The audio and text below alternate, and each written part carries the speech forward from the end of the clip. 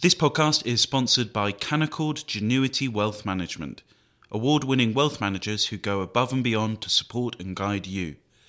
Visit candowealth.com to start building your wealth with confidence. Hello and welcome to Coffee House Shots, the Spectator's daily politics podcast. I'm Katie Balls and I'm joined by James Forsyth and Fraser Nelson. So, as Ukrainian politicians warn that the situation is only going to get worse in the coming days as Russia plans more attacks, Boris Johnson is attempting to get on the front foot and lead the West with a 6-point plan. James, talk us through that plan. Is it meaningful action or is it more principles to show he's doing something? I think he placed it in the New York Times. I think it's designed to show that kind of the UK is on the front foot, which it has been proved vindicated in various strategic judgments, most notably that Putin was actually planning to invade Ukraine, something that several other countries doubted, although I think even the British didn't quite anticipate the kind of full-blown nature of it. And in terms of things like sanctions on cutting Russia off from SWIFT, the UK has, I think, been ahead of the game. I mean, if you read the reporting in the US press at the weekend making the point that the British had led the charge on that, where the UK is a laggard, which is what this economic crime bill is trying to deal with, is in terms of sanctioning individual oligarchs close to Vladimir Putin. I think the UK is really struggling to do that. I don't think it has enough lawyers with developed vetting to look at it. I think it is struggling with the proportionality clause. So if you look at the economic crime bill, one of the things the government is trying to do is basically say that the UK can sanction anyone sanctioned by either the EU or the US as a kind of workaround. But obviously legislation takes time to get on the books, so I think that the UK will continue to lag on that. I think one area where the UK has done a lot was in terms of getting lethal aid to Ukraine before the conflict started. Indeed, one of the ironies of the situation is if you look at the 20 countries now sending lethal aid to Ukraine, if those countries had all been sending aid to Ukraine before the conflict began, I wonder whether, first of all, whether it would have begun in the first place, and whether the Ukrainians would have had even more success in terms of pushing back the Russian forces. Fraser, I've had Tory MPs over the weekend suggesting that this is going to be Boris Johnson's Falklands moment. Is that a fair comparison?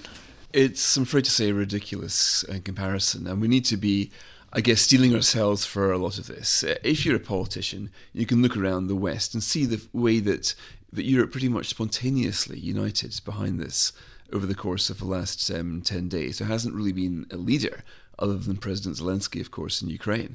So you can see why somebody like Boris would think, hang on a minute, there's no Merkel figure here. Macron's in a bit of a sticky wicket. He was played like a $5 banjo by Putin. Why didn't I come along and say that I'm leading? And of course, it won't be long before I imagine we have Macron wanting to lead, somebody else wanting to lead, We have a 7-point plan. Yeah, so we can expect all this, but I sort of roll my eyes a little bit at this. I can see why Boris Johnson's advisors might want to think, okay, this is great, you're going to lead Europe. I think the most important thing right now is that Ukraine gets help, and I would far rather if Boris Johnson were not turning away Ukrainian refugees at the border point in Calais, and he focused more on sorting that out than he did on coming up with a 6-point plan that presumably he thinks other countries are going to follow. It is yet unclear where the leadership is going to come from. Is it going to come via NATO? Is it going to come from the European Union, which for the first time in its history is buying arms and selling them to Ukraine?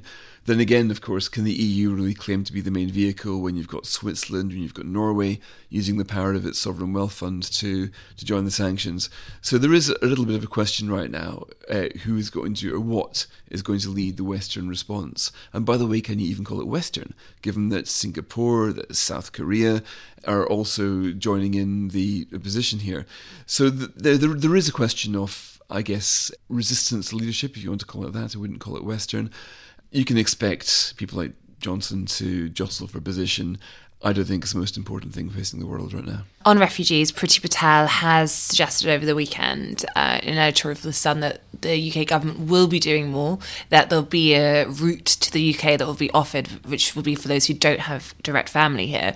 But James, we still don't know any details or numbers, do we? No, and I think there is some head scratching in other parts of government about what precisely Priti Patel meant. I think the UK is... What do you mean the op-ed caught some people by surprise? I think this is another example perhaps of not perfect coordination within government. I think there is a big question about what the UK wants to do on Ukrainian refugees. Is it just going to be 200,000 people admitted largely through the family route, which, with the government taking a slightly more generous definition against the very limited initial definition of family they came up with? Or do they want to go further than 200,000? And I think this is the question, is how many people are going to be on the move? I understand that the European Commission have told the UK government that they expect 5 million people to have fled Ukraine before the end of this month. Dealing with that, even with the immense generosity that Freddie Gray wrote about on the website on Saturday that you're seeing from countries like Poland, who obviously kind of share a sense of alarm at Russia and its behaviour. Even with that, if 5 million people are fleeing Ukraine, mostly women and children, that is going to require some other countries to help out. And I think countries beyond the European Union, I think the UK should be prepared to play its part in that.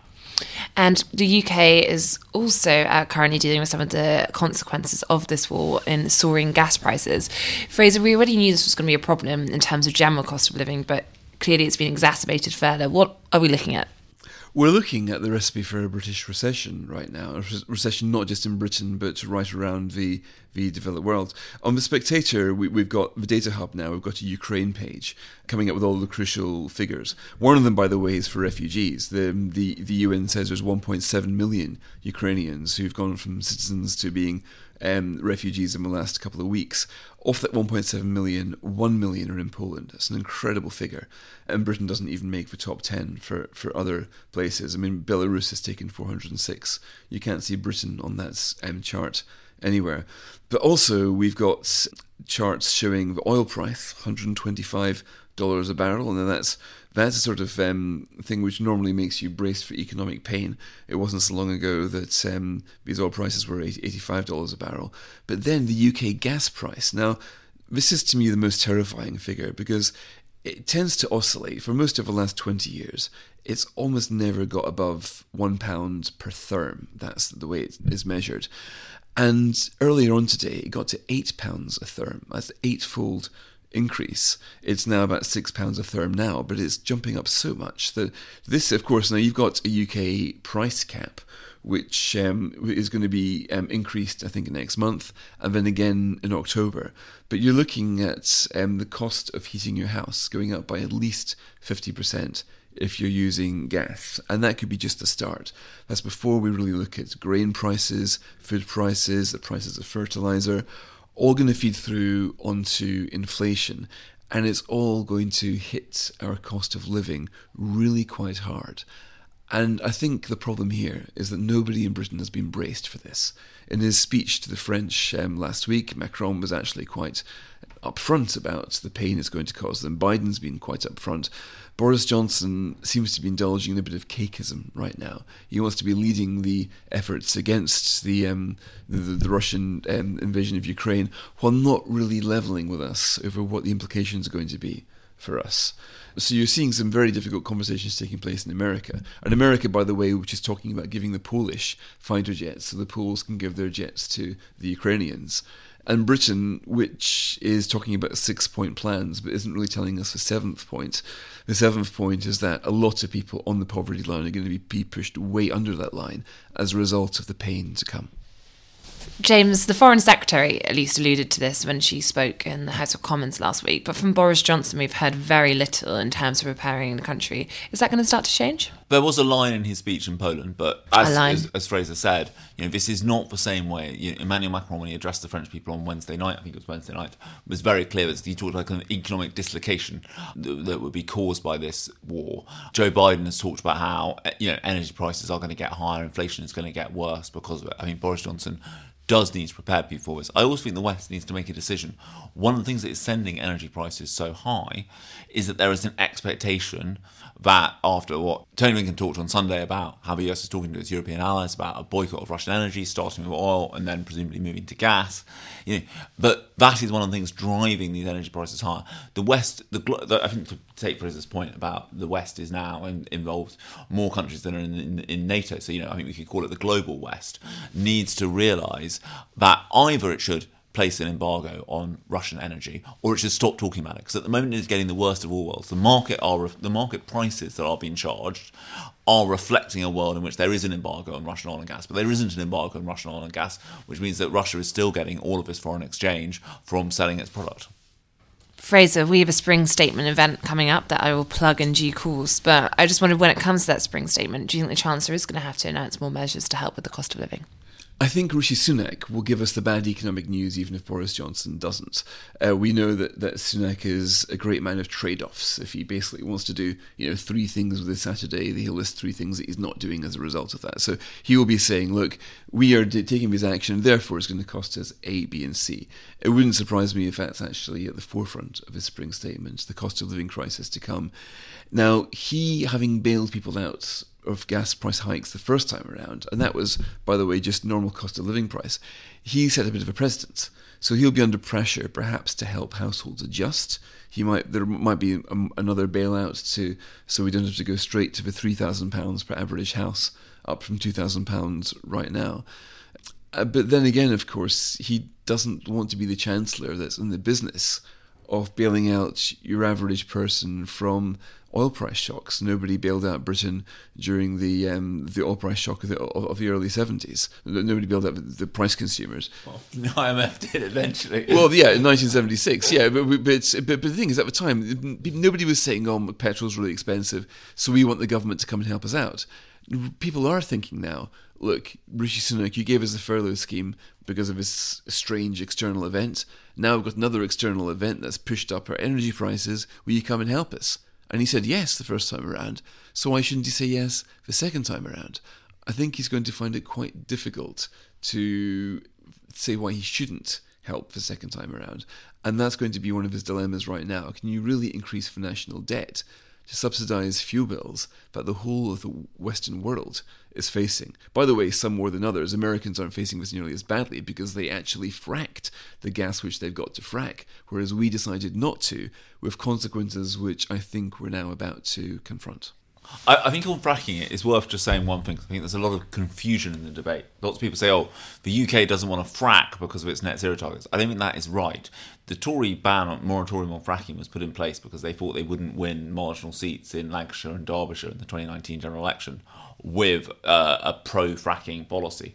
And it's also worth noting that on the net zero front, gas is absolutely, gas is a transition fuel. So if the UK was to frack and use more fracked UK gas rather than importing gas from elsewhere, that would net out in climate terms. It is about the fact that people don't like that to date, and this might change with energy prices where they are, but to date there has been too much popular opposition to fracking to make any politician prepared to, any government prepared to push on with it. James, just finally, we're talking about obviously what the Treasury came up with, only a few months ago when it came to helping with cost of living, but that appeared to be based on this idea that the rise in energy prices is going to be a short, medium term.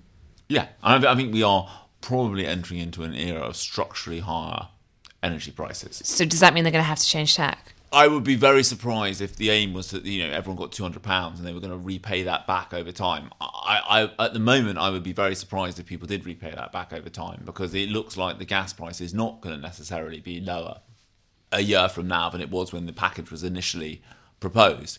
I think the question ultimately is what is the ultimately. I feel on energy policy is stuck where it's obvious what the right answer is in the medium term, which is nuclear and renewables. It is not obvious how you get there, and that is the massive challenge of how you get from. Everyone knows where you need to get to, but how do you get there? I think this is how to build that bridge. The government is very uncertain of, and I think the other thing you see is that this is a problem which you are seeing right across the piece. Germany wants to try and get off Russian oil and gas in 2 years, right? That is, how do you do that, right? And that's even more difficult for Germany because they are opposed to nuclear. But the other problem with energy is that lots of these things take time. You were to drill for more gas and oil in the North Sea, it's a perfectly good idea. But it will take a long time for that gas to start coming to market. Thank you, James. Thank you, Fraser. And thank you for listening. And while we have you here, just to mention, if you do want to check out the data Fraser was talking about, it is data.spectator.co.uk.